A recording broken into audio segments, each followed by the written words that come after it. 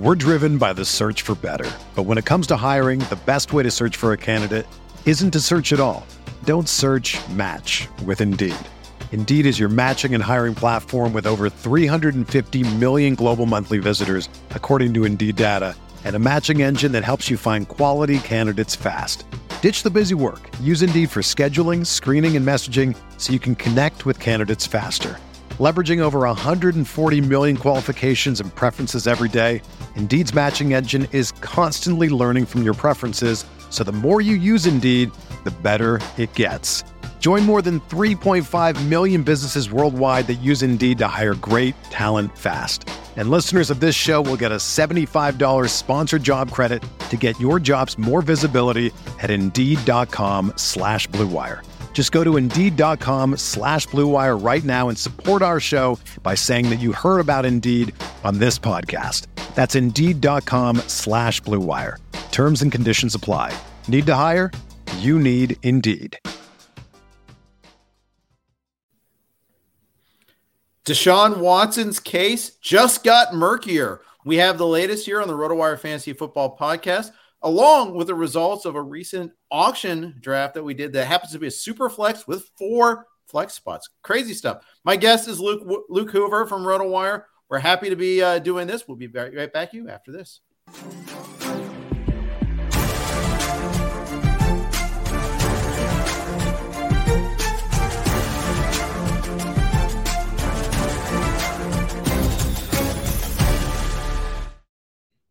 Hey, everybody. Welcome to the RotoWire Fantasy Football Podcast. Jeff Erickson here with Luke Hoover. We've got a lot to talk about today. No small business other than, let me rephrase it. No bigger news than I talk professionally for a living, folks. No bigger news than Deshaun Watson getting this case getting murkier and murkier. The NFL announced that it will indeed appeal the independent appointed judge.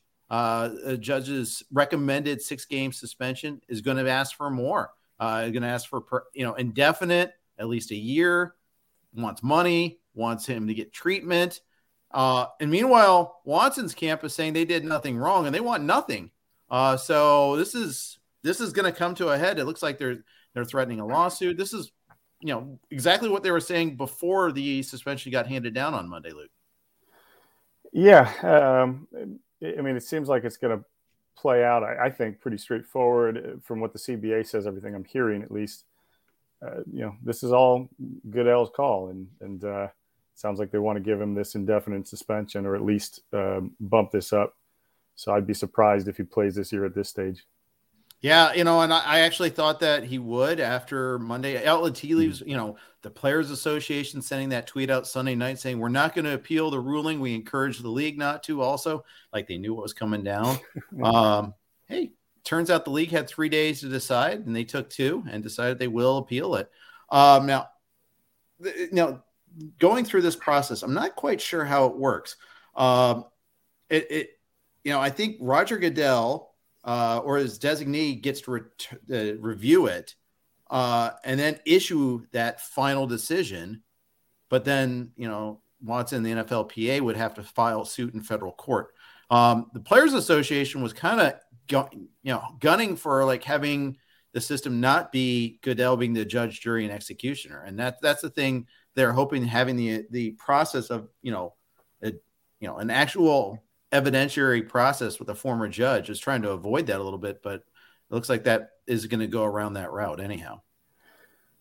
Yeah. As long as they can't correct that in the CBA, Goodell's got too much power to probably some people, but I think, at the end of the day, it might be, I think there will be people that will probably be happy with what the decision comes to be. I bet. So interestingly enough, are you like me, a former attorney, current attorney, any sort of legal background? Did I get that right? Or you? I mean, I did study business law in college, but no attorney background. Almost. You did watch once Matlock on TV, and so therefore you're qualified. No. Law and Order, right? No, yes. A buddy talked to me out of law school, actually. Yeah. And from Monday, in the last 3 days, Watson's ADP on the NFFC is still pretty low. It's 134. That's in 9 drafts, 110 to 158. So no one was really kind of going crazy to go get Deshaun Watson for this year, because even had there been no appeal, even then he still would have been missing 6 games. So that, I guess, is enough of to dissuade some people from going and spending too much on Watson in the in the draft capital or in an auction. In our auction on Monday night, however, he went. It's a Superflex league, and he only went for $4 for RotoWire's Peter Shankey. So Pete may have to throw that back, but Pete also has at least 3 quarterbacks. I remember seeing that in the draft. So don't cry for Peter Shankey. He's a happy man anyhow. He's got Lamar Jackson and Kyler Murray. So I think he'll be all right. Yeah, he was trying to set up a trade. It seems like possibly with that little luxury ad. Exactly, or at least have the ultimate bye-week quarterback. But and he still might. Here's the thing is, so say Watson files suit, that kind of just throws the brakes on the process a little bit there, and he might be eligible to play. Yeah, that I can't speak to. If you've got the legal background, then maybe you can enlighten us a little bit. I don't have it anymore. I'm a recovering attorney, not an actual attorney. All right. Well, if that does end up happening, then yeah, I mean that's a steal at I think the $4 he spent on him, and I was tempted. I almost ticked that up a bit, but you're just too much uncertainty. I'm going to have to go ping my guy, Drew Davenport. He is like my go-to for legal issues in the NFL. And he's been a busy man lately. You should follow him on Twitter. And we've had him on the podcast last year. I'll have him again at some other point in time. We're a week into training camp. We got a lot going on, lots of news left and right. One major injury, that's Tim Patrick, tore his ACL. He's out for the season, unfortunately. That's a big blow for Denver. He's a guy that got drafted in our league and, gets drafted everywhere. He's in my top 150, at least my previous one. I'm about to, update it later tonight. So we'll see what happens what I'm going to do with like KJ Hamler. But, this hurts Denver for sure. Oh, 100%. He's a really good red zone option for Wilson, and a bit of a surprising deep threat, because he's built a little bit more like that, possession target. Move the chains over the middle type of player, but he's quietly been their best receiver the last 2 years. They'll be okay. It's still Russ Wilson. He's got Cortland Sutton. He's got Judy. Hamler coming off the injury adds that deep threat. But yeah, it could be tough on them at least initially. Yeah, I think so too. What are you looking for right now? And when you read training camp news, we got the Hall of Fame games tomorrow night, first preseason game of the year. Mm-hmm. There's a lot of noise out there, but there's also some signal here and there. What do you find moves the needle for Luke Hoover?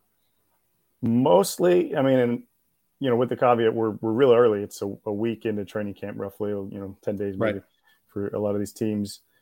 I'll pay attention a little bit more to maybe some news out of like the padded practices. A lot of that stuff that's the 7-on-7, even the 11-on-11, they're not hitting. Mm-hmm. I'm not, putting too much stock into that, but I won't. I'm not. I can still be the victim of a few highlight reel, catches and things like that. And I guess we'll get to that when we talk about our draft and how I overpaid a little bit for Brandon Ayuk. But I'm starting to buy into hype for a handful of receivers, probably about 5 to 7 or so. That reports out of their camps are the connections they're developing with quarterbacks. Some of the highlight plays that they're making. I'm probably going to be the biggest George Pickens fan by the end of the preseason. I was a huge fan of his going into the draft and felt like he was a surefire first round talent. And I think he's displaying a lot of that ability so far in Steelers camp, as far as everything that I could see, especially with Deontay Johnson holding in, and not out there and playing. He's getting a lot of opportunity. It wouldn't shock me if he surpasses Claypool and, assuming Johnson lines up, that those two are, vying for targets every week. And he's kind of maybe even a 1B on that roster. It wouldn't surprise me at all. Other guys I really like, Elijah Moore, certainly getting quite a bit of hype. I've not been a fan for years, but I'm starting to come around again on Juju and what he might be for that Kansas City offense. And maybe it really was. I believe that he fell off because he was, a true number 2 receiver, couldn't handle being the number 1 with no Antonio Brown there, and couldn't separate from coverage as well as he needed to. But maybe it was really more Ben, and the deterioration of his arm. So I'm interested to see what he can do there. And some other young guys, 2 other rookies, obviously, as a Packers fan, I'm paying very close attention to them. And it sounds like Romeo Doubs is making a highlight reel catch pretty much every practice. Yeah. Rodgers making that quote today, raises eyebrows, puts him on the radar, and a guy I think he should probably be drafted in most leagues. I don't think he was in our draft. I have to double check, but I think he's going to be on a lot of rosters come September. And Treylon Burks, after some disappointing news with OTAs and mini camp, starting to prove it out there. He just came back in shape and is the physical specimen that tore up the SEC, and he's starting to beat up on cornerbacks and make contested catches and things like that. And so you see some of those highlights, those are really catching my attention. He's probably starting to rise after sinking a little bit after OTAs and mini camps, as you alluded to, with the asthma and conditioning issues. That passed pretty quickly, so that was good there. I want to circle back to Pittsburgh real quick. You mentioned George Pickens, and yeah, he is turning heads. Pittsburgh's got a great track record drafting wide receivers on day 2 of the draft, and Pickens is no exception to that. The funny thing is, he's turning heads in a positive way, despite 2 of the 3 quarterbacks having awful training camps. Mitch Trubisky, hilariously, was like 0 for 16 on a drill there on every pass beyond 2 yards in a passing drill they were doing, I think, in the red zone just yesterday. That's pretty wild. And then on the flip side is, Kenny Pickett is also looking terrible so far, working with the third team. Those tiny little hands. It looks like that's might be. He's now not near starting. Everyone, I think they wanted to have Trubisky be your starter there for week 1 and maybe the first few weeks of the season, if not the whole season. Right now, the best quarterback in camp is Mason Rudolph, and we've seen that movie. It's nothing special. No, but they have the weapons. They have playmakers. I think they can elevate versus a lot of those, elite level talents of Russ Wilson and Rodgers, who might elevate receivers, Brady, of course. And I think maybe it'll be the reverse for the Steelers, and some of the skill talent around them might elevate them. But it might come down to that offensive line, which, still probably hasn't anywhere close to fixed. And I wonder how much of the struggles they're having in camp is going against a potentially elite defense, a great front 7, Cam Hayward, TJ Watt. From what I've, noticed out of the camp, reports are that Miles Jack has been a really good addition, and Devin Bush is starting to play up to his first round, pedigree after a little bit of, some injury issues early in his career. And, that front 7 might end up being one of the best in the league. I think that's a great point, by the way. Yeah. And we had that Superflex draft that we did in Vegas, where I did add Trubisky as a guy I thought I might be able to play in it was my number 2, planning to pretty much stream my second receiver opposite, or a second quarterback opposite Russ. And that's not looking so good after the 0-16 reports. No, it's not. Now, it might be something that could change. I think it's a great point. He's doing it against that defense, but it's a bad sign that offensive line is struggling so much too. Right. So, can't really give him the complete pass there. Got a couple of good questions. We're going to hit those up in a second. But first, we got our first commercial note here from one of our good sponsors, from Dynasty Owner. Do you love fantasy sports? Are you ready for a new challenge this year? Dynasty Owner is the new way to play fantasy football with real NFL salaries, adding the strategy of running an actual franchise. Dynasty Owner provides a unique and challenging experience that will test your skills as an owner and general manager. You will have complete control over your team's future. You can build through the draft, make trades, sign free agents, and manage your team's salary cap. Can you create a dynasty of champions? Sign up now at dynastyowner.com and use promo code ROTO5. That's ROT as in Tom, 05 to receive $5 off any new team. Hey, I'm Jeff Erickson here. My guest is Luke Hoover from RotoWire. Luke and I just completed a Superflex auction league with 4 flex spots. First of all, league format. I love the format with more starting spots. I'm always a big fan of digging deeper. It's interesting. More starting spots, fewer reserve spots. So you still have that tension on the waiver wire, still have to make some tough calls, but you're also having to have a little bit of depth. It's not just totally stars and scrubs. Yeah, absolutely. Well, although I was after the draft lamenting a little bit to our commissioner that he didn't add at least one or two bench spots because I tend to go into these auctions trying to create a lot of balance and depth and not have holes in the roster. Mm-hmm. I think I ended up succeeding after a little bit of a bumpy start, but my end game was to add Pickens, who, again, I'm going to be really beating the drum for him coming up over the next few weeks. And I filled my roster. I think I was the first actually to fill my roster and just kept finding values on players that are proven, that are, really good talents. I think have big roles on their teams. And I ended up not getting to stash them in the end. Well, and that's the thing. You make that decision, stars right. and scrubs versus a balanced roster. And let's pull up your roster right now. And you can see that Luke, Luke didn't spend a lot on any one given player. Let's pulling up his roster right now. It's the Polkai Panthers. And the most he spent on any one given player was Saquon Barkley at $31. And that in itself in a $200 budget realm, that's a bit of a discount compared to some of the other top running backs. I know you're simpatico with my former broadcast partner and good friend Chris Liss in calling for a bounce back season from Barkley. Yeah, I mean, I get all the cause for concern, but he's 100% healthy as it seems right now. I don't think he's an injury-plagued player where he's suddenly, it wasn't soft tissue injuries. And I guess that's the biggest thing for me. It was an ACL. It was a couple different ankle issues. And last year's, was that fluky sort of after the play, stepping on a foot and rolling his ankle badly. And he was starting to be back to that player. He'd had a big game against the Saints, I want to say 1 or 2 weeks prior to that. Caught a long touchdown in that game.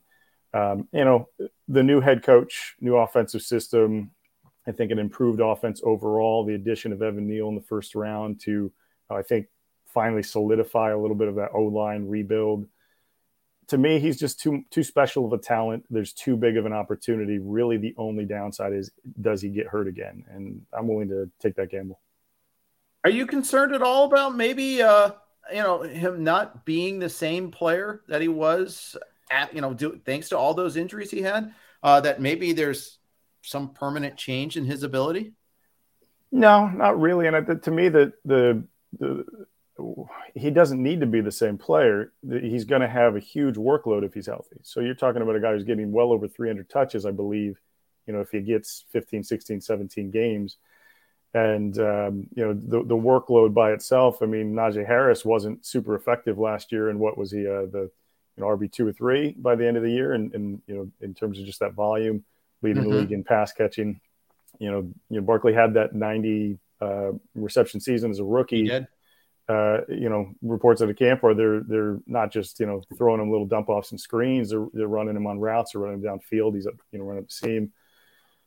He's got a lot of ability as a receiver that I think is still pretty untapped, especially if they're starting to deploy him in different ways and be a little bit more strategic with how they do that.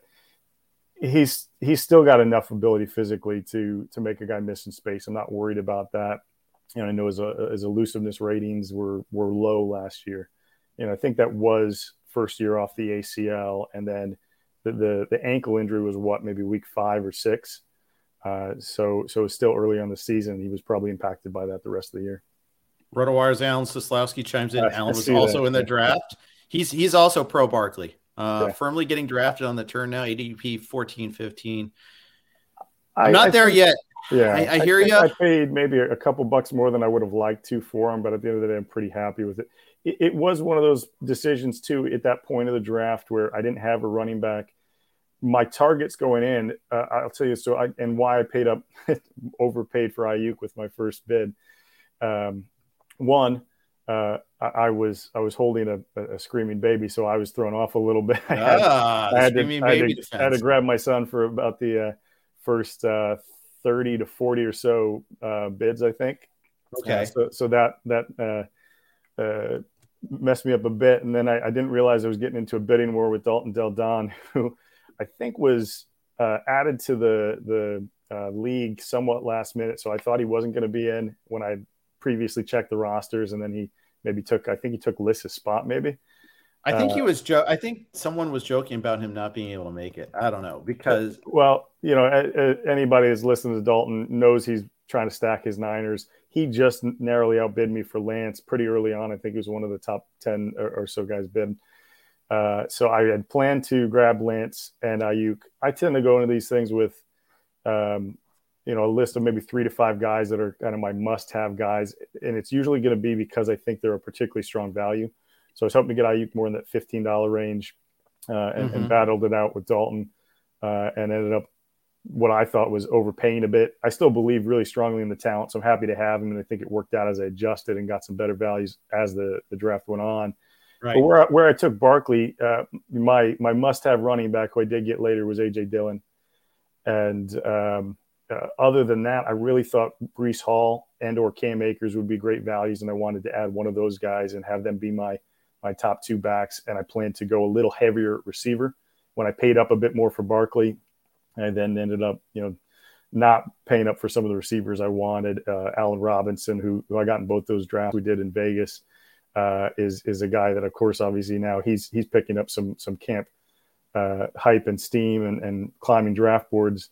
I knew as he fell further and further and wasn't being put up for bid, I was gonna have a battle for him, and he went higher than I wanted to pay. Yeah, I wagged my finger at you in Vegas when you took Robinson in our drafts because I love Allen Robinson. Oh year. Yeah, I have him right inside my top 15. I just it's top a narrow 15 receivers. Top 15 receivers, right.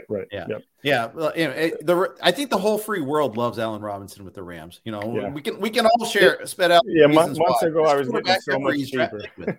Yeah. The second he signed, I was like, he's back. Yeah, it's like people saying that they're big on Travis Etienne or Kyle Pitts this year. Yeah, we know everybody is. Yeah, yep. Etienne was another guy I debated paying up for him, and I think he got put up for 25 immediately, and it was probably right around my max of what I would have paid for him.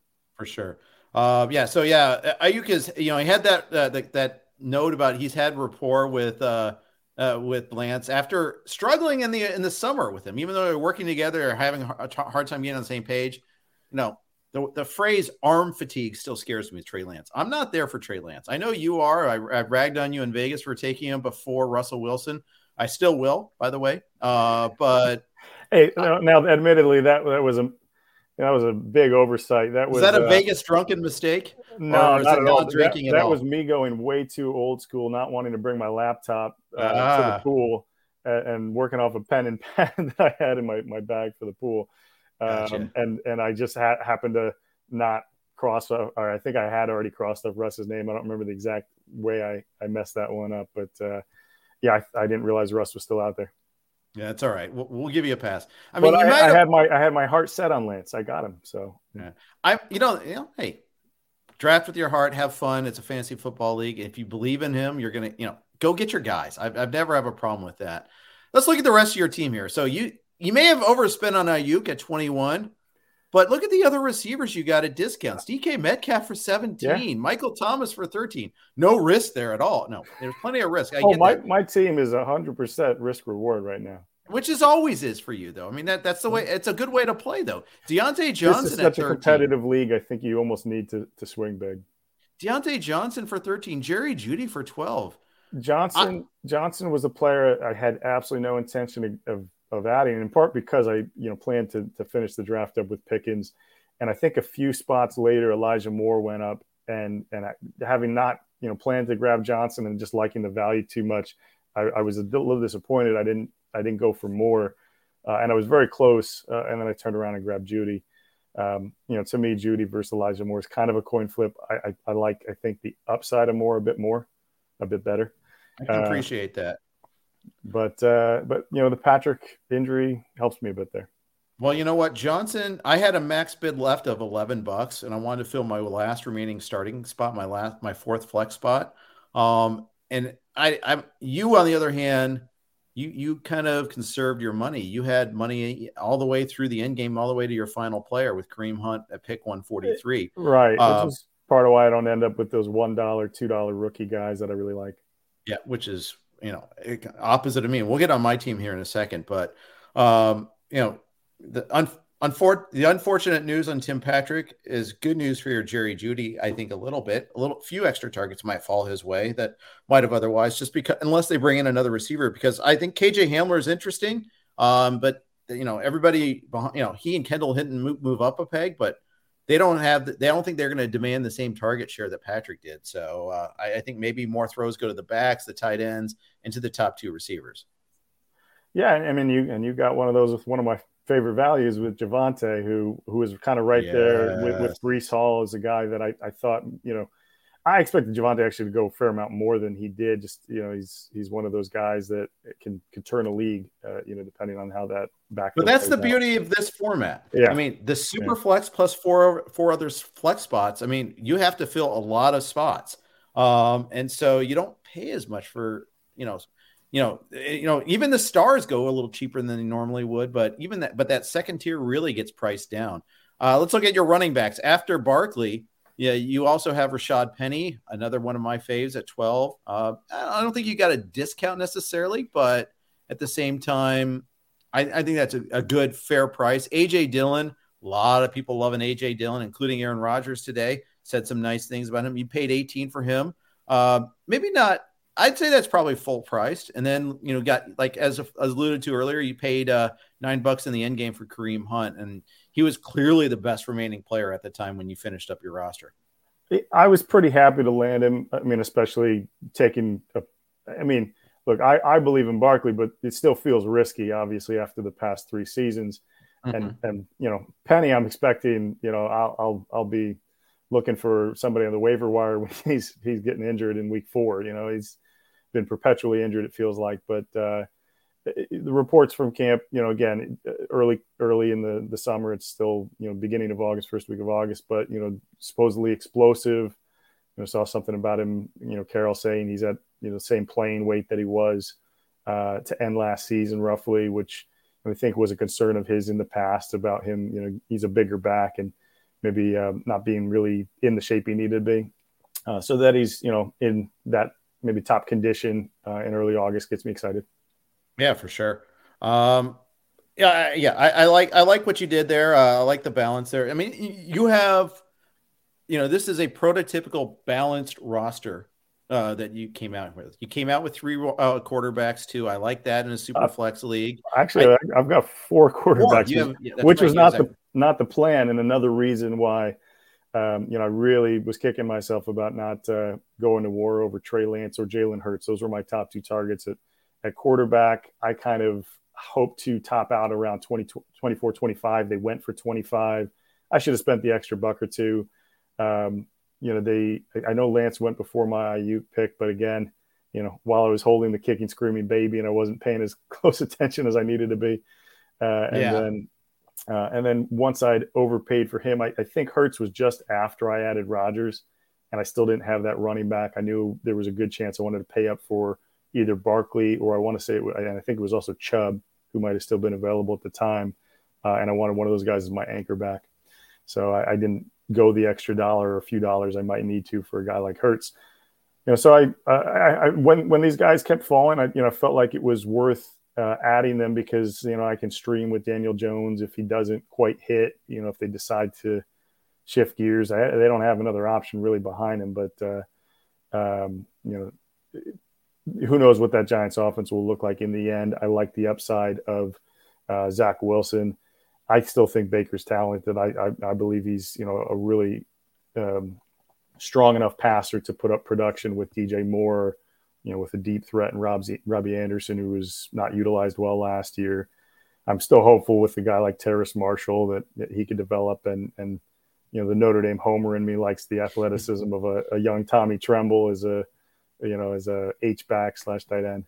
I read a note the other day that Baker Mayfield and Sam Darnold are relatively equal in this quarterback battle, and talked about that with Nick Whalen today on Sirius XM because I was surprised by that because as soon as they made the trade, I thought any sort of talk about a job battle between Mayfield and Darnold was just lip service, that it's really going to be Mayfield's job. And I still think it will be. I think it's still lip service. I don't really buy into that.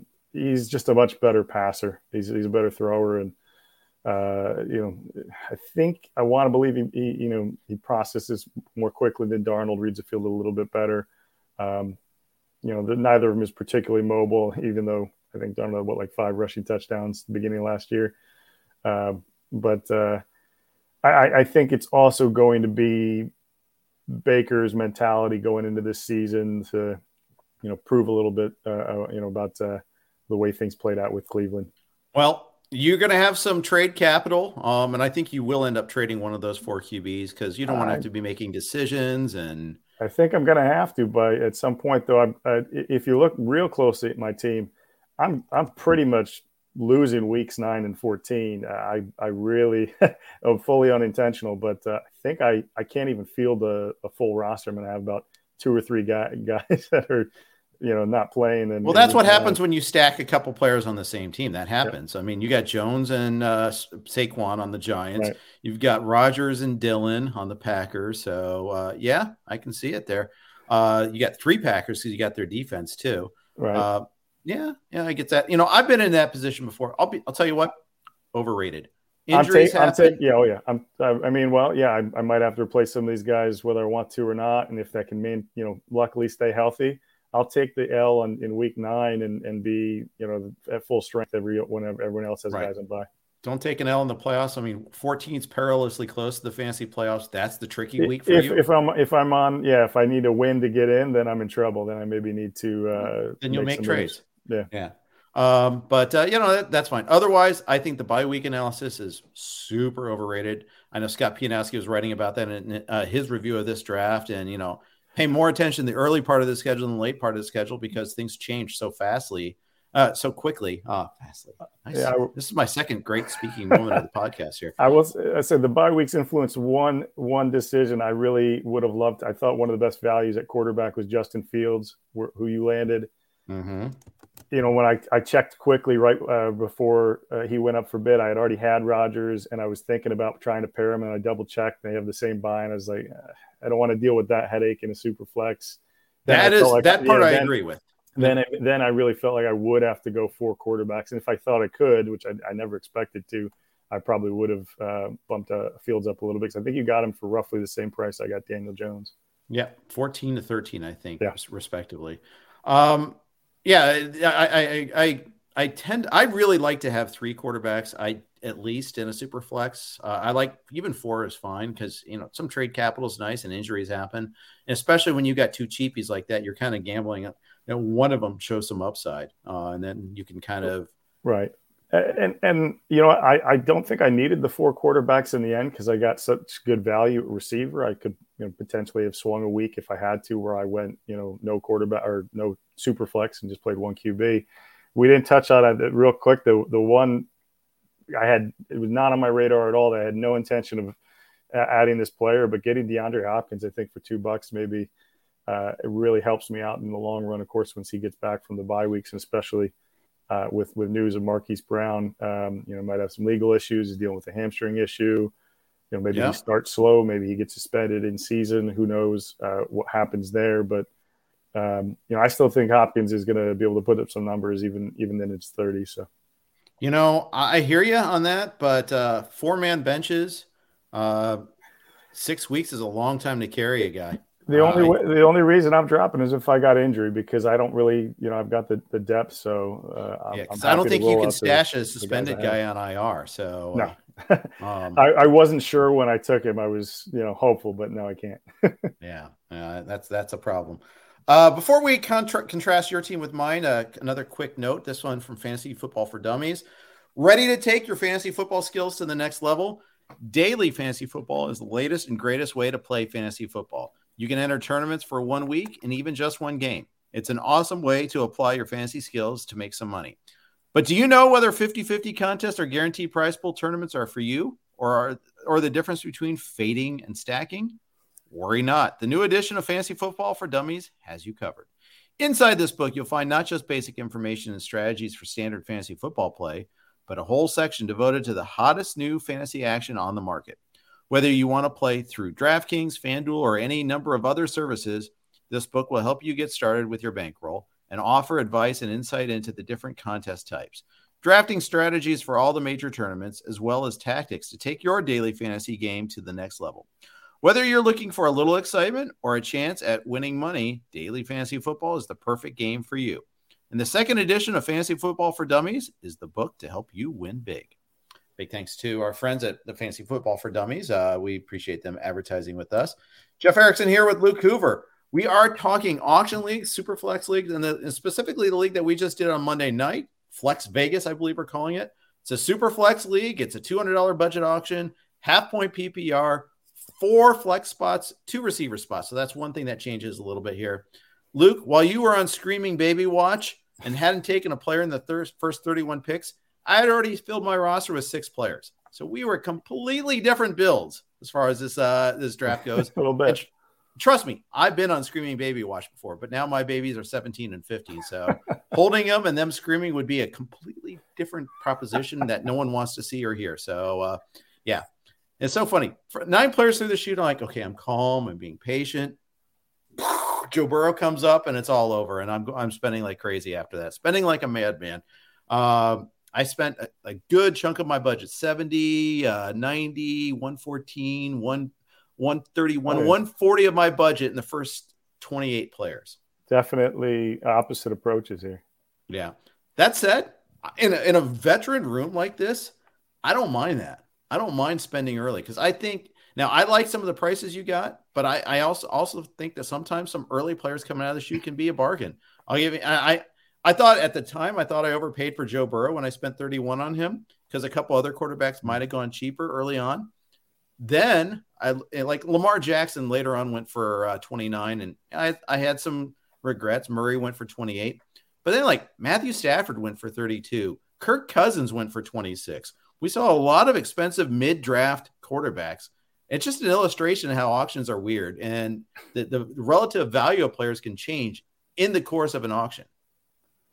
100%. I mean, that's why, I ended up with Daniel Jones as my second quarterback instead of, a more stable guy like Cousins or Carr, both of whom I was targeting, but I wasn't paying up into the mid 20s for them. I got Rodgers at 19. I was hoping to keep, that's a part. Boy, that's a sick bargain now. I was pretty pleased by the end of the draft with that. I was hoping to get one of those other 2 guys in that similar range, but also was looking for somebody who's a little bit more mobile. So I wasn't too disappointed with Jones.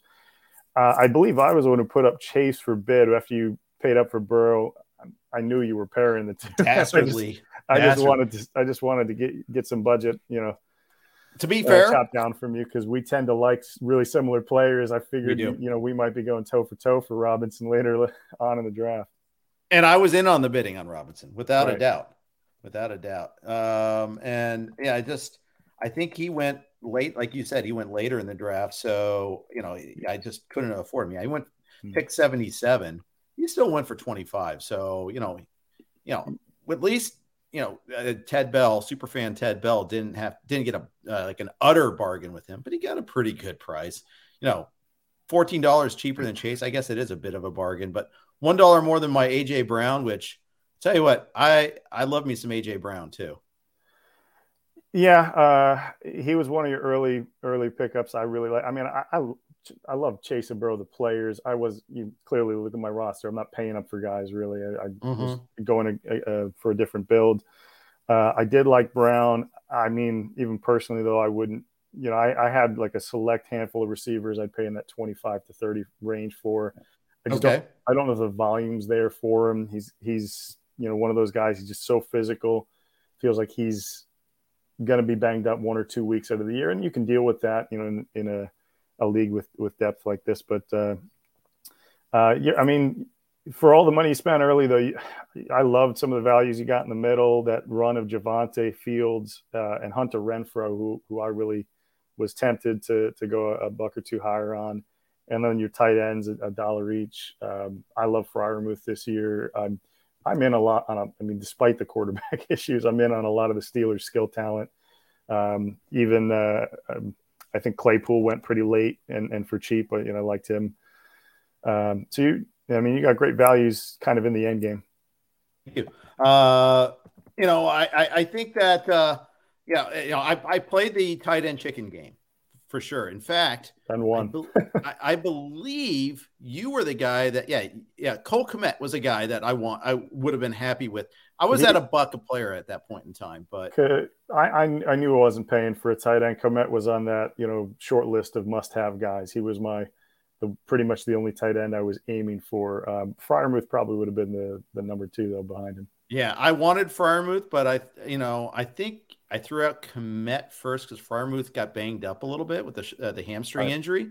And so that's why I backed him up with Hunter Henry. Usually I don't draft 2 tight ends, but in the Vegas, go ahead.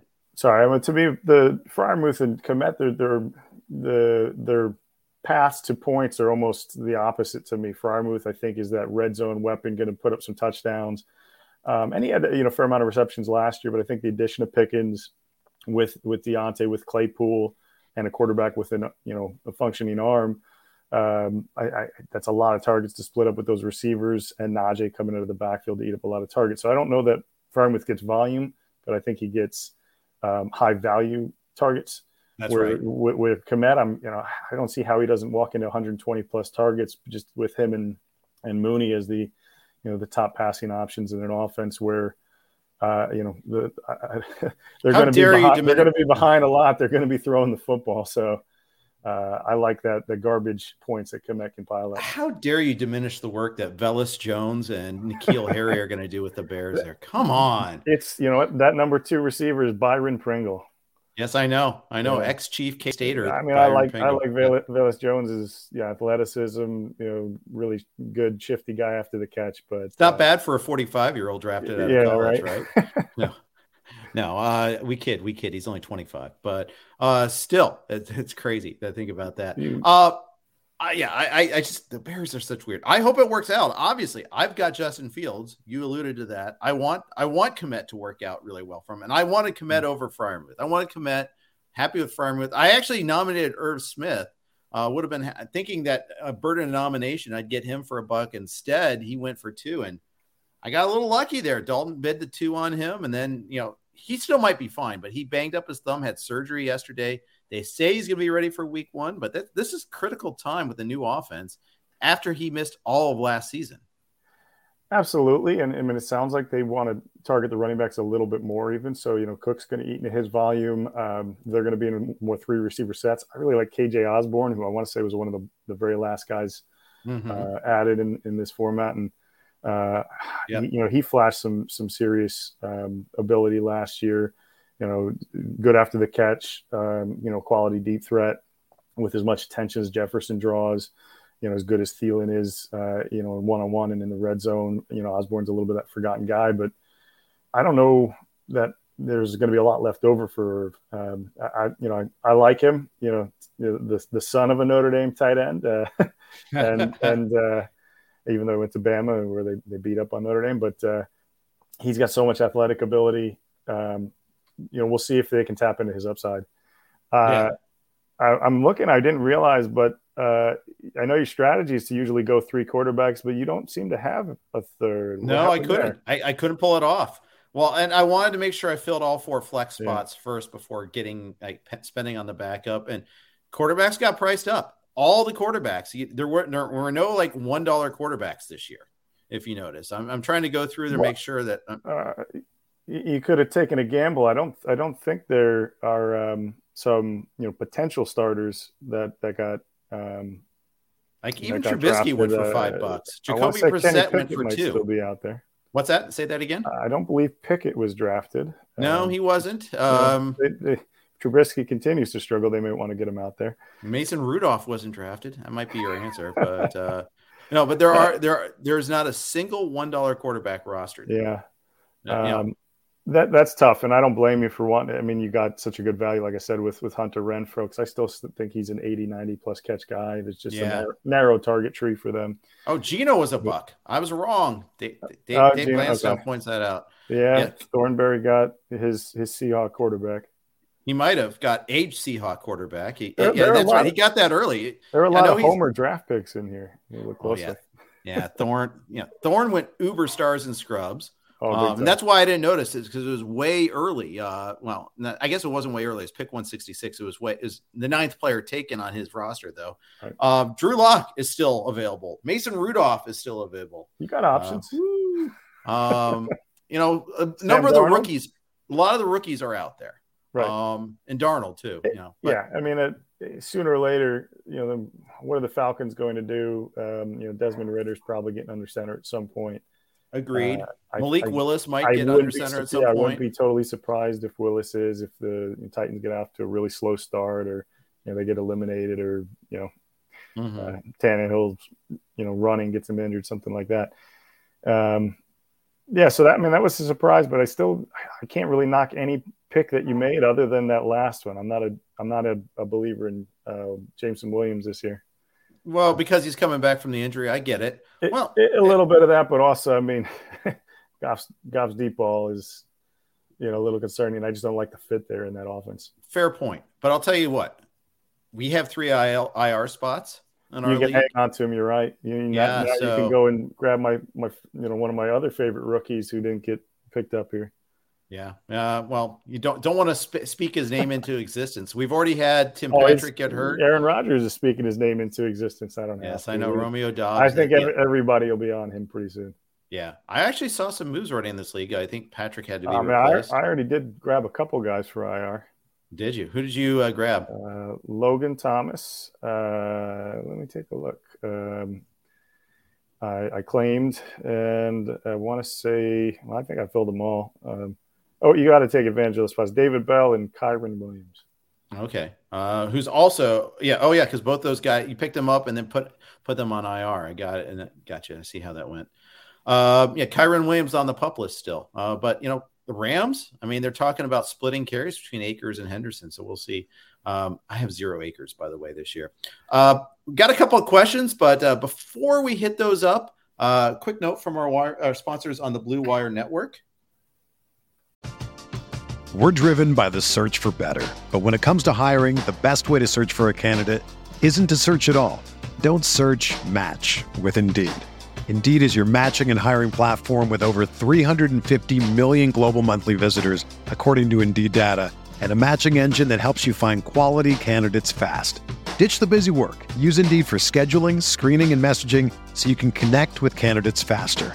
Leveraging over 140 million qualifications and preferences every day, Indeed's matching engine is constantly learning from your preferences, so the more you use Indeed, the better it gets. Join more than 3.5 million businesses worldwide that use Indeed to hire great talent fast. And listeners of this show will get a $75 sponsored job credit to get your jobs more visibility at Indeed.com/Blue Wire. Just go to Indeed.com/Blue Wire right now and support our show by saying that you heard about Indeed on this podcast. That's Indeed.com/Blue Wire. Terms and conditions apply. Need to hire? You need Indeed. Whether you're a world-class athlete or a podcaster like me, we all understand the importance of mental and physical well-being and proper recovery for top-notch performance. That's why I'm excited that Unified Healing is sponsoring podcasts on the Blue Wire Network. Unified Healing is a new and super innovative global network of wellness centers powered by Energy Enhancement System, or EE System. If you haven't heard of the EE System yet, then you'll want to listen up. This technology promotes wellness, deep relaxation, purification, and rejuvenation. Wherever you are across the globe, access to a center is easy and affordable. Interested in experiencing the EE System technology for yourself? Go to unifiedhealing.com/Blue Wire to learn more and find a center near you. That's unified, UNIFYD, healing.com/Blue Wire. No material or testimonials on the Unified Healing website are intended to be viewed as medical advice or a substitute for professional medical advice, diagnosis, or treatment. Always seek the advice of your physician or other qualified healthcare provider with any questions you may have regarding a medical condition or treatment and before undertaking a new healthcare regimen, including EE System.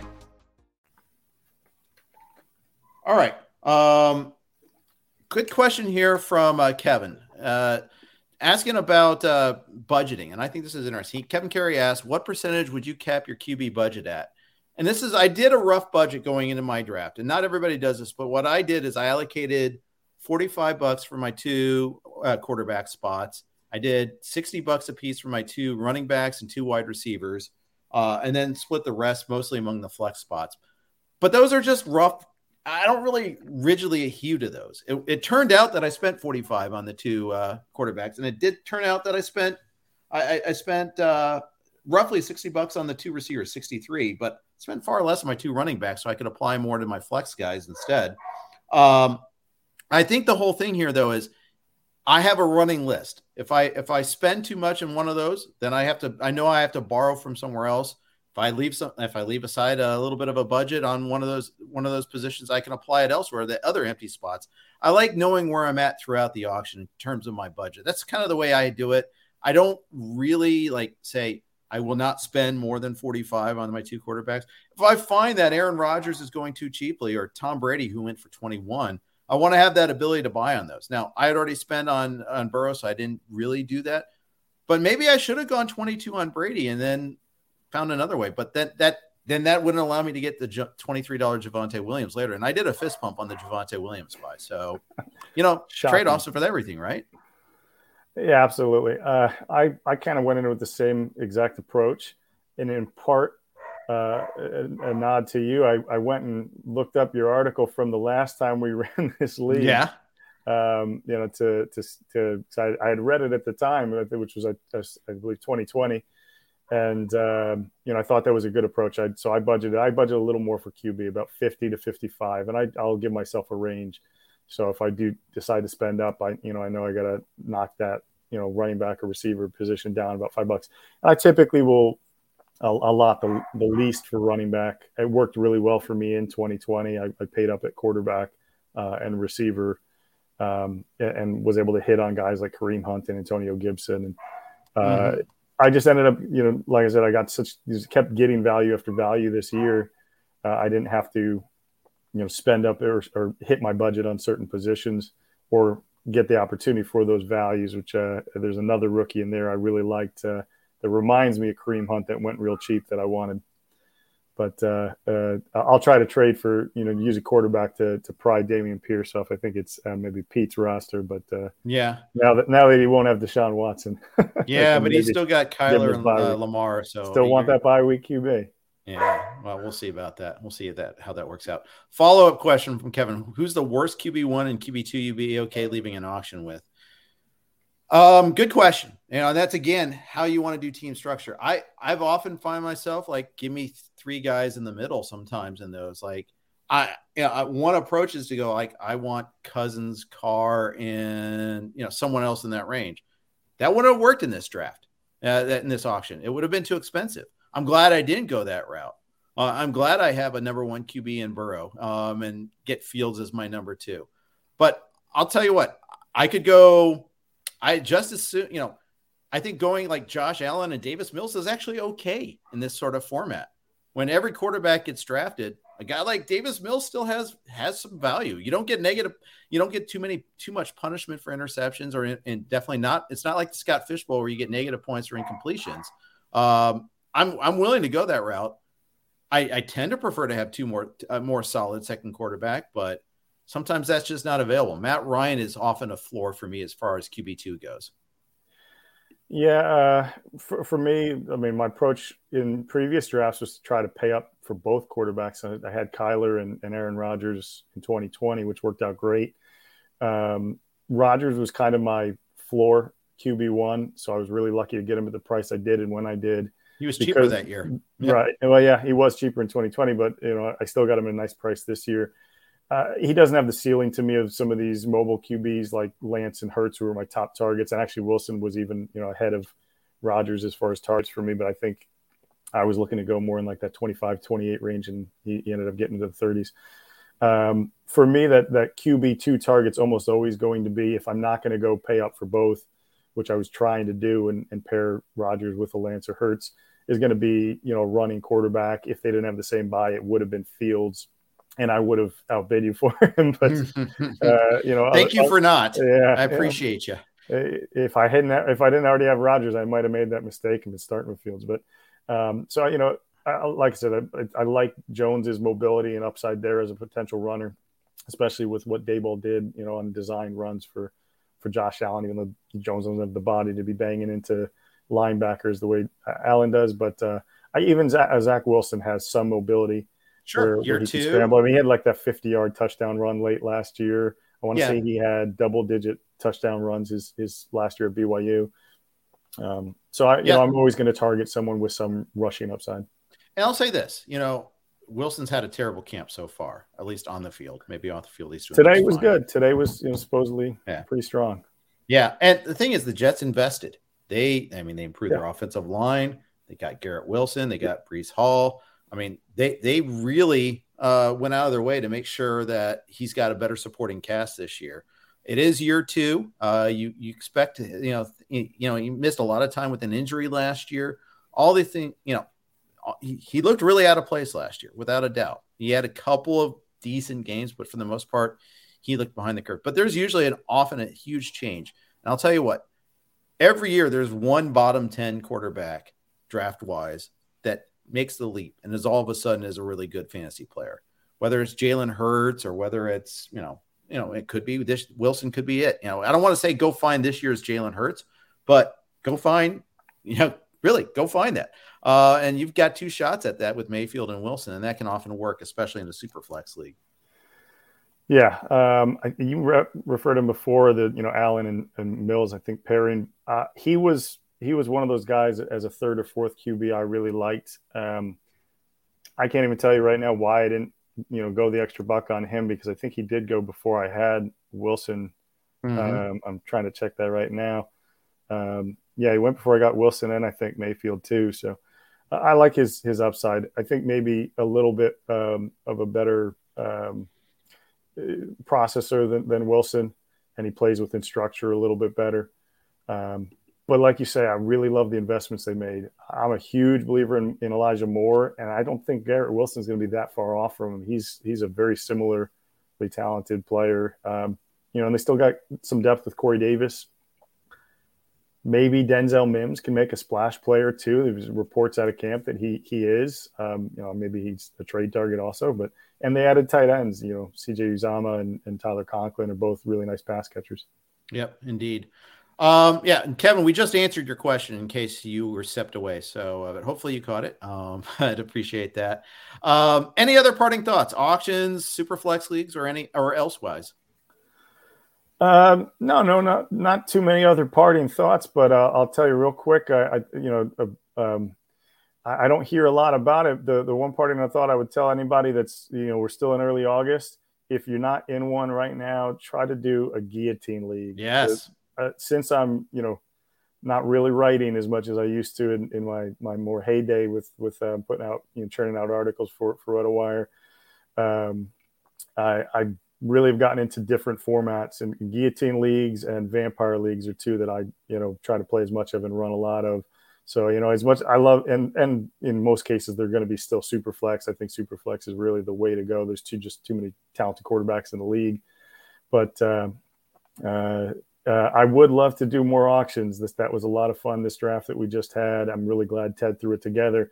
It was kind of funny timing because I had been talking to Thornberry when we were in Vegas about trying to put it together, since I was first in points in 2020 in the regular season, and he kicked my butt in the semis and went on and won it. We were both itching to try to compete again. And then, for us, it's, a lot of writers, it kind of feels like a best of the best thing. But those formats, deeper league, auction drafts, those are some of the most fun. Yeah, and I'll advocate for 14-team leagues too. The deeper the league, the better, as far as I'm concerned. I know the NFFC did away with their 14-team draft in terms of like their main event, the live events in Vegas, which I loved it. I like that format, but you know what? That's okay. Not everybody does. But that's okay. I can agree with that. I'll add one thing to it too, and why I bugged Ted about the short bench spots. I know it makes for tough decisions in season, but I like the bigger benches and bigger rosters generally, whether that's by increasing the number of teams or just increasing the number of starters or bench spots. My biggest thing is trying to evaluate deeper talent, and looking for those breakout youngsters, rookies, or guys that haven't maybe hit yet. Mm-hmm. Another name that I love that you won't hear much of in the summer, but I think he's going to be the clear number 2 and step up for Baltimore, is James Prochet. I loved him coming out of SMU. I want him to be a Packer. I want to be in a league where I can own James Prochet and justify doing it. Because no, I hear you. I hear you. And my guillotine leagues are start at 16 teams, 20-person roster. So we're drafting a ton of spots, no kicker, one defense. You got 19 skill guys, times 16. Well, so I am doing the 20-man roster format tomorrow with the NFFC RotoWire Online Championship, the first Beat Jeff Erickson League. So we'll be live streaming that one off of Greg and Tom's platform over at the NFFC. I'm going to be doing a radio hit with them tonight. Really excited about that. I love the 20-man roster too. I think that's fun for that reason you cite. And that's why I like Superflex too. When you have a lead on a quarterback that doesn't get drafted or started in a Superflex league, those guys matter as well as they should. I mean, let's face it. In 2018, if you took Patrick Mahomes as your second QB late, you won your league, probably. Mm-hmm. Exactly. Lamar Jackson the year after that, too. Yeah. Absolutely. Good luck getting your Bengals on tomorrow. It's 20 teams. You're going to have some competition. All right. Thanks. Well, we'll see if I go that route. I have the number 2 pick. I'll tell you what. I hate the number 2 pick. It won't be Jamar Chase, I guess, huh? I don't think so. Not if I'd be a charlatan if I didn't follow my rankings and take, I have both Kupp and Jefferson over Chase. So agreed. Yeah. I have to follow my rankings there, at least for that pick. Otherwise, what am I doing? So we'll see. But unless I change my rankings tonight, but I am going to be doing an update, but that part's not going to change. All right, Luke, awesome stuff. Thank you for joining me today. Great seeing you in Vegas. And if you put together a RotoWire staff guillotine league, let me know. I'll send out some notes. It would be fun to do a staff one. I do have one spot left in my current 16-teamer. If you want that, it's yours. Jeff Coventry is going to be in it. Jim Coventry, awesome. Jim Coventry. Yep. Yeah, and you can tweet at Luke Hoover at Hoover_L_A. And follow. You should follow him anyhow. Thanks, Luke, again. Appreciate it. Thanks, everybody, for listening, for the comments. We really do appreciate it. Take care. Good luck in your drafts. Have a good day.